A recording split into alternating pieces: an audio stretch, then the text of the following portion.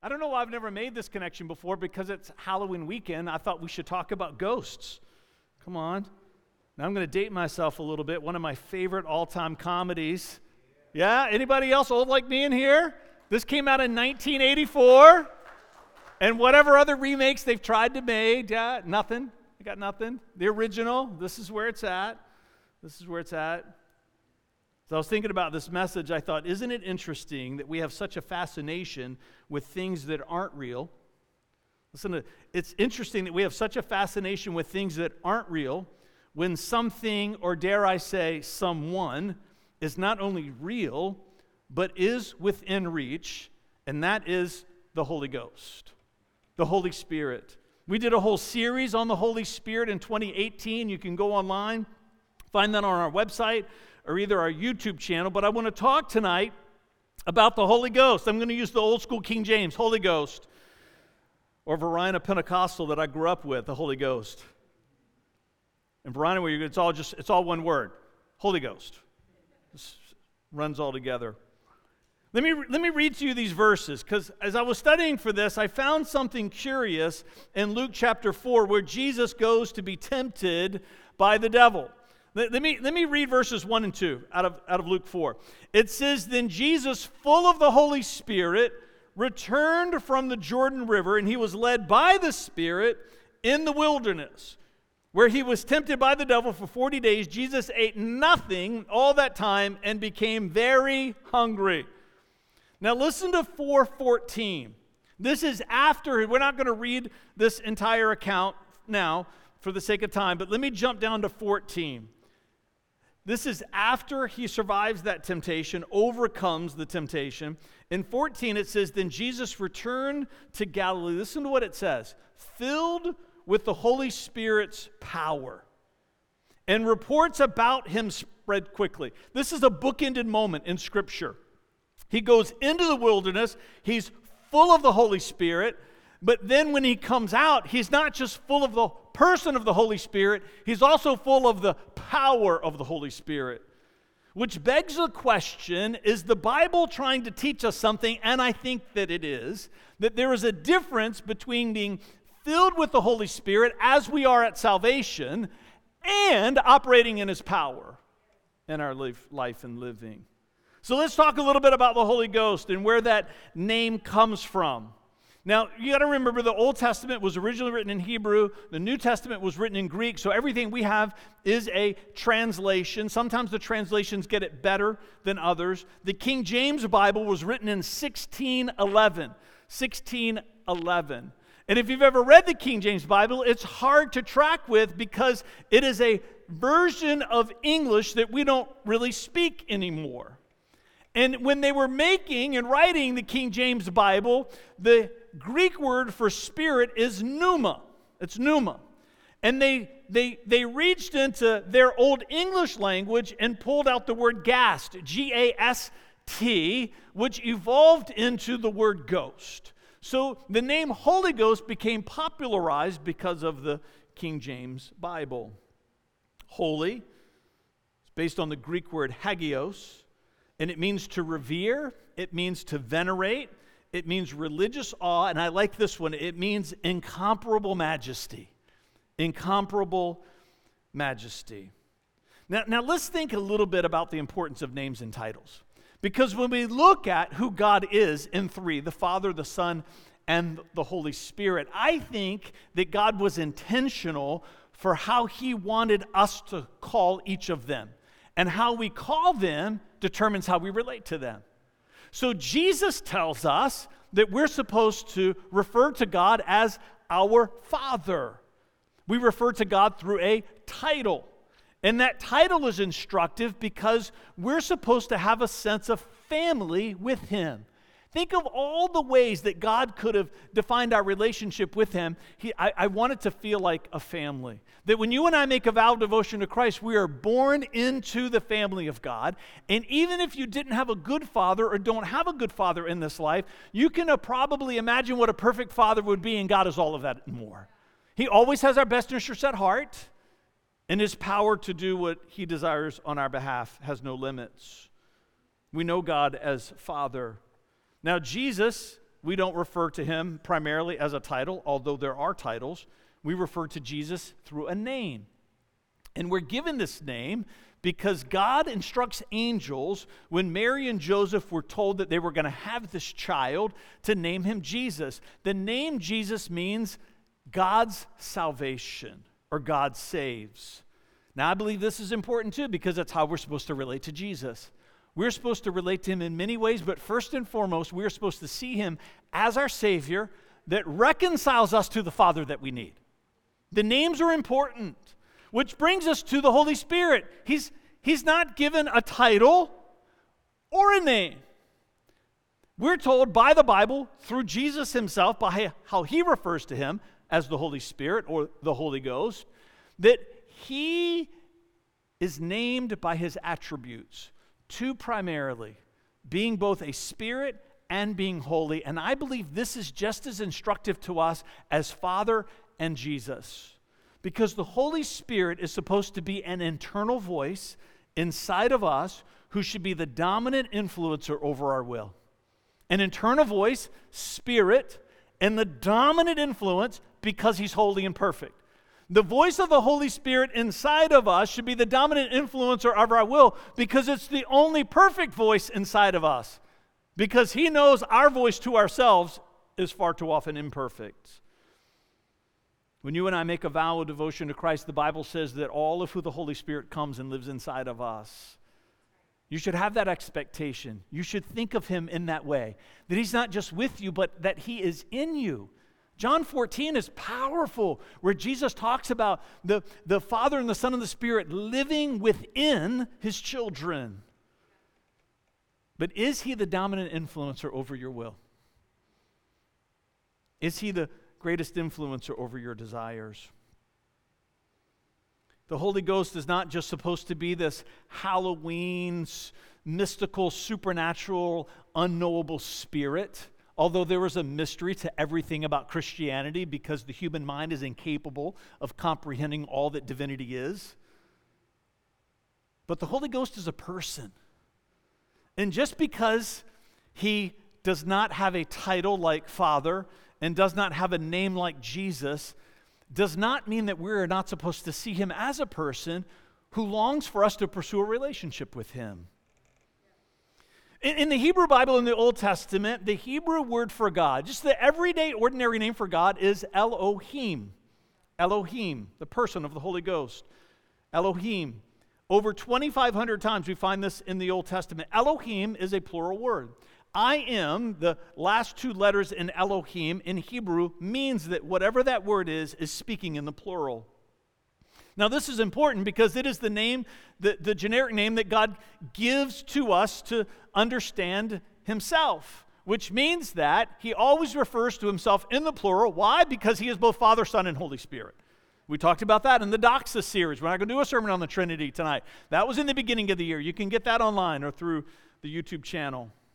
And then everywhere else in the Bible where God gives a name that begins with El, like El Shaddai, El is an abbreviation for Elohim, which means that every time you come across a name like that, God's just not referring to himself. He's referring to both the Son and the Spirit also, because Elohim is plural. So when we get to names of God like El Shaddai, which means God Almighty, God is not just saying that the Father is Almighty. He's saying we are Almighty.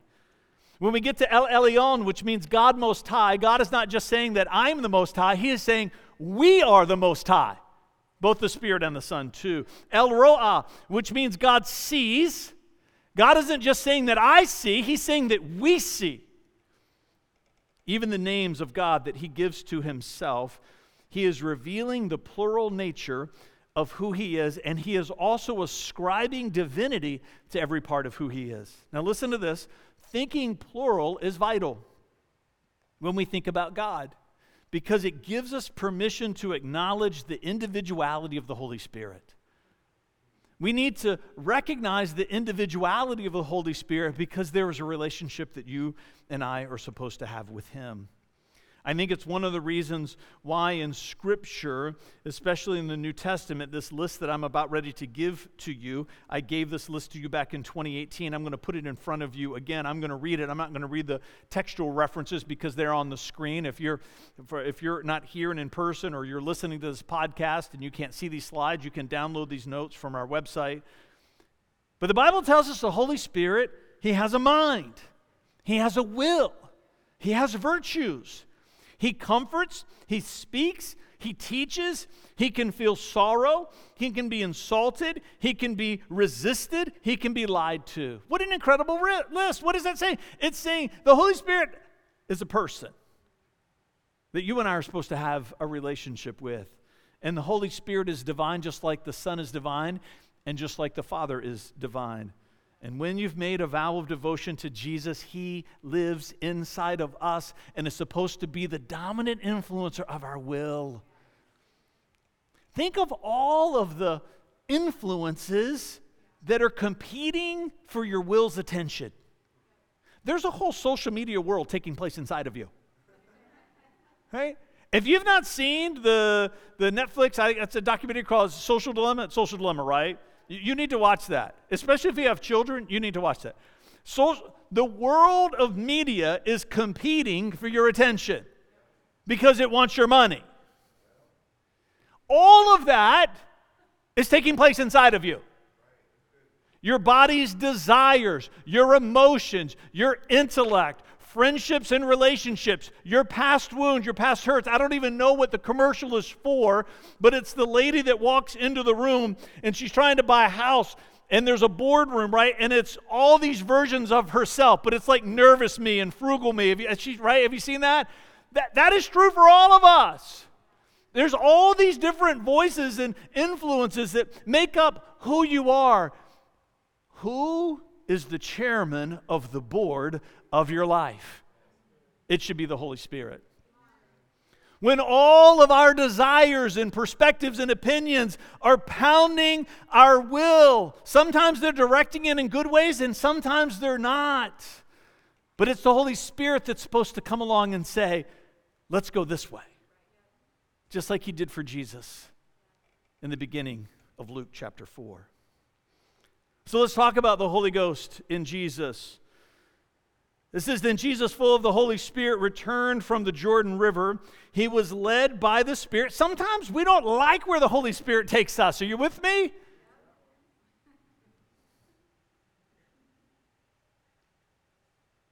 But He always has our best interest at heart. If you measure whether or not you're going to be obedient to the Holy Spirit based on whether or not you agree with His choice, you and I will miss out on much of this life that God has created for us. Because even in the hard places, even in the places that we don't want to go, I'm telling you there is something there waiting for us that is a gift from the Father above. We see that the Holy Spirit is in Jesus and the Holy Spirit is directing Him. Why is this part right? Sometimes we just blow past some of the most poignant parts of the text because we want to get into the story. And it's as if this is just commentary to set it up. No. This is truth in and of itself. This is Jesus exemplifying what Christian life should look like. He's in me, the Holy Spirit, and He directs me. And I follow wherever He takes me. Then we get to 15 and 17 of John 14. Listen to this. If you love me, obey my commandments, and I will ask the Father, and He will give you another advocate who will never leave you. He is the Holy Spirit, the Holy Ghost. Listen to what it says, who leads into all truth, the dominant influence over your will. The world cannot receive Him because it isn't looking for Him and doesn't recognize Him, but you know Him because He lives with you. Listen to what it says, and later will be in you. Why is that important? Because He can't be in us until after Jesus dies on the cross, until that moment of reconciliation comes. And then what Adam and Eve knew in the garden, which they lost when they sinned, was now restored to mankind. And just as God breathed on Adam and Eve in the Garden of Eden, we're going to get to it in just a moment, Jesus breathed on the disciples in the upper room. Why did he do that? Because they knew the creation story. And every time a person makes a vow of devotion to Christ, he breathes on us all over again. And the Holy Spirit comes and lives inside of us. Listen to John 16, verses 5 through 8. But now I'm going away to the one who sent me, and not one of you is asking where I'm going. Instead, you grieve because of what I've told you. But in fact, it is best for you that I go away. Are you kidding me? Jesus is saying, it is better that I go because of the one who is going to come out. So as much as we esteem Christ, as much as we celebrate Christ, as much as we model our lives after Christ, as much as we bow at his feet, Jesus is saying, do all of that for the Holy Spirit who comes. It is best for you that I go away, because if I don't, the advocate won't come. And if I do go away, I will send him to you, and when he comes, he will convict the world of sin and righteousness and judgment. Now, this is important, of sin and righteousness and judgment. Why is that? Because the ministry of the Holy Spirit, if we were to keep reading, is to continually to point people to Jesus. That's what these three examples are. Is to convict the world of sin, because the Holy Spirit is constantly showing people Jesus dying on the cross, because through that picture we're supposed to understand something about ourselves. We are sinners in need of grace. And when we look at Jesus on the cross, something inside of us, the Holy Spirit helps us see it, is that if you are okay the way that you are, explain this to me. And we can't. Because Jesus dying on that cross should be a picture for all of us that we are in desperate need for the grace that he gives, because he died a death that you and I could not die. He convicts the world of sin. He convicts the world of righteousness. Why is that important?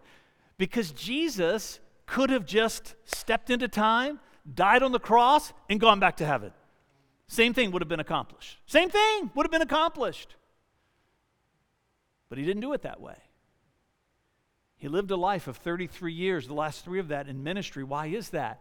Because he wanted to give us an example for how we're supposed to live after we've been reconciled to God, after we've been forgiven of our sin. He doesn't just want us to be forgiven of our sin. He wants us to then, for the rest of our days, pursue a life of righteousness, which is why one of the reasons discipleship is a cornerstone of this church. We want you to go to heaven, yes, but we also want you to become like Jesus along the way. He's going to convict the world of sin. He's going to convict the world of righteousness. The Holy Spirit, once we've made a vow of devotion to Christ, is constantly in our lives bringing us into alignment to the ways of Jesus. And then it says to convict us of judgment. Why is that there? Because we're supposed to understand that there's a test at the end. That one day you and I are going to stand before Jesus and give an account for our lives. The ministry and the work of the Holy Spirit in us. So let's talk about the power with the time we have left. I find it striking that we are not told that Jesus goes into the desert with the power of the Holy Spirit. Did he have the power? I think he did. But I think he had a measure of that power. And the reason why power is left off and emphasized at the end, because he knew more of that power when he came out than when he went in. I think the Holy Spirit, who inspired the writers of the Bible, wanted us to understand that there's a difference between his indwelling presence, given at salvation, and operating in his power in ministry. And the two things that we see that Jesus did, that I believe, changed the experience in his humanity that he had in learning how to operate and lean into, because he is fully God, but he's also fully man. And so his human side had to grow accustomed to the divinity that was inside of him. He battled temptation, and he fasted and prayed. Now you might say, well, Fred, it doesn't say that he prayed, but we have the rest of the Bible when we understand that every time that Jesus got away to himself, he spent that time in prayer.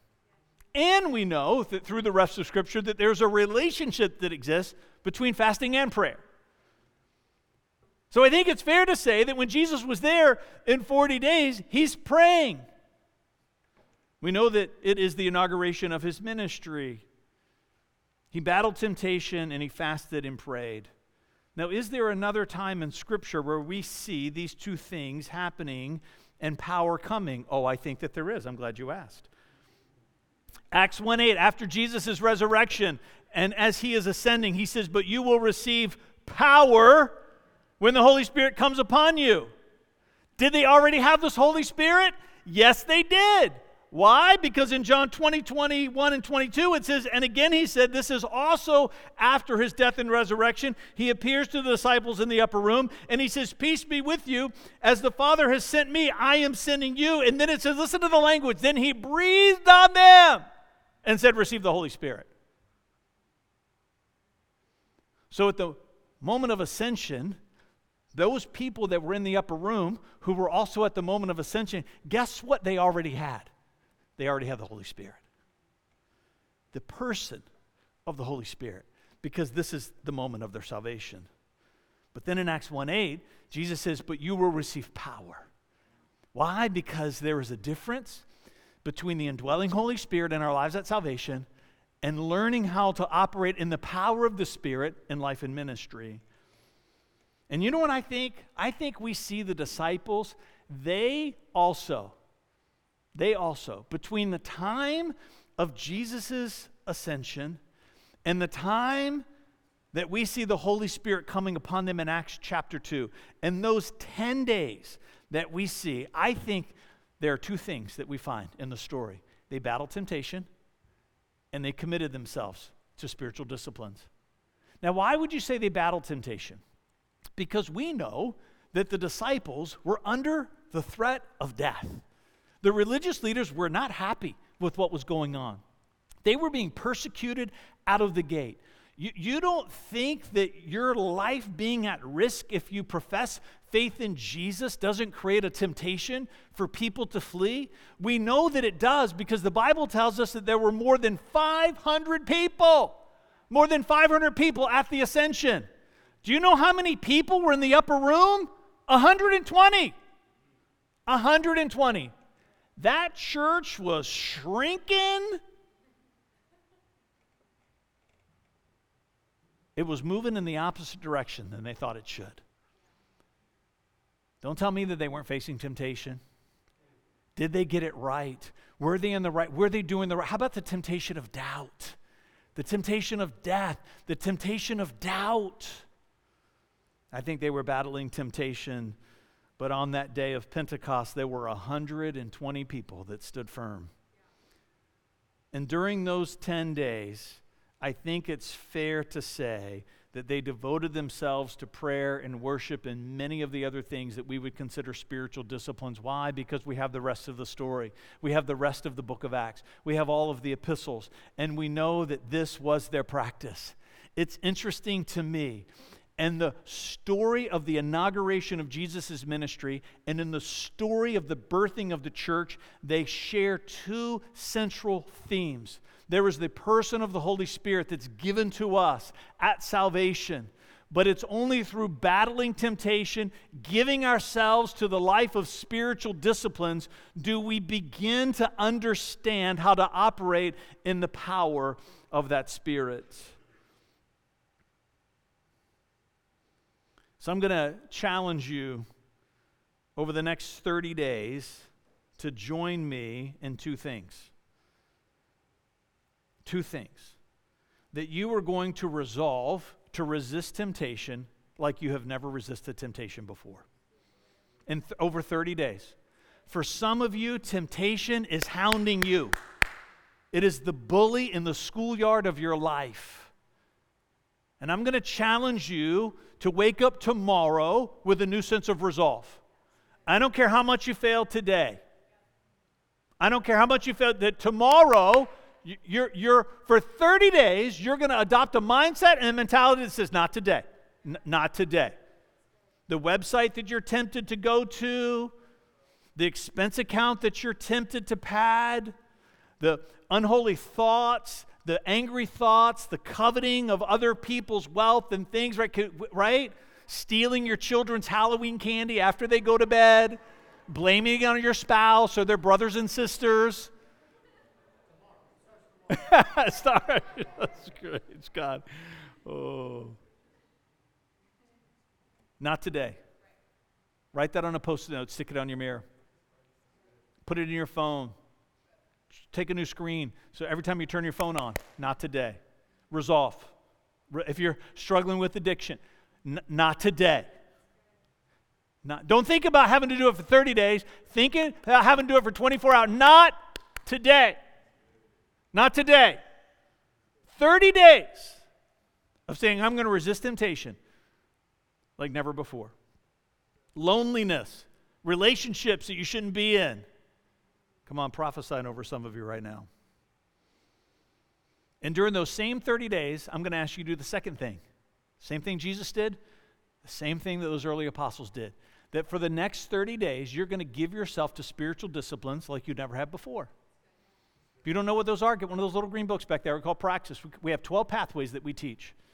12 pathways. If all of that's new for you, then I'm going to just say worship, prayer, and reading the Bible. Just do those three if you don't do anything else. If you don't know what music to listen to, you can go on our YouTube. All the music that we sing and the Christian bands, the worship music we do, there's all kinds of videos out there. Have a practice of worship as you're driving to and from work. And instead of listening to sports radio, which I like to listen to, just say for the next 30 days, maybe you can even consider that a fast. Come on, the Christian F word. I'm going to listen to something different. I'm going to fast this and listen to that. Reading the Bible. Just read a chapter a day for the next 30 days. Spend time in conversation with God every day for the next 30 days. These aren't my promises to you. This is the Bible's promise to you. You will go from just knowing the person to experiencing his power. Stand with me. The reason why this matters is because there is a Galilee that's waiting for you. There is a Galilee that is waiting for you. John 4:14, then Jesus returned to Galilee filled with the Holy Spirit's power, and reports about him spread quickly through the whole region. Come on. You and I have a Galilee that we're called to. You and I have a world that God has put us into. And when I say world, I mean a sphere of influence. Your family, your neighborhood, your workplace, the church that you call home. That's your Galilee. And you know what? Reports about Jesus are supposed to spread in fame in your realm of influence because of you, just like it did 2,000 years ago. You have a Galilee. And it's going to take the power of the Holy Spirit operating through us to bring about the kind of influence, for reports about him, come on, to spread quickly through the whole region. Jesus, we want it, the 757, to be a place where it's easy to find you, where it's easy for people to be found by you. Let it start with us. Holy Spirit, forgive us for taking you for granted. Holy Spirit, forgive us for relegating you to a distant third place in the Trinity. Forgive us for the seat that we occupy in our own soul that belongs to you, the head of the table. Forgive us for resisting you, for insulting you, for ignoring you. Even now, I pray, as people hear the sound of my voice, that they would experience a shifting inside of them. They would literally have a spiritual chiropractic experience even now in Jesus' name. Where, Holy Spirit, that you would be thrust into the center of who they are. We don't want to just know you as the person that you are.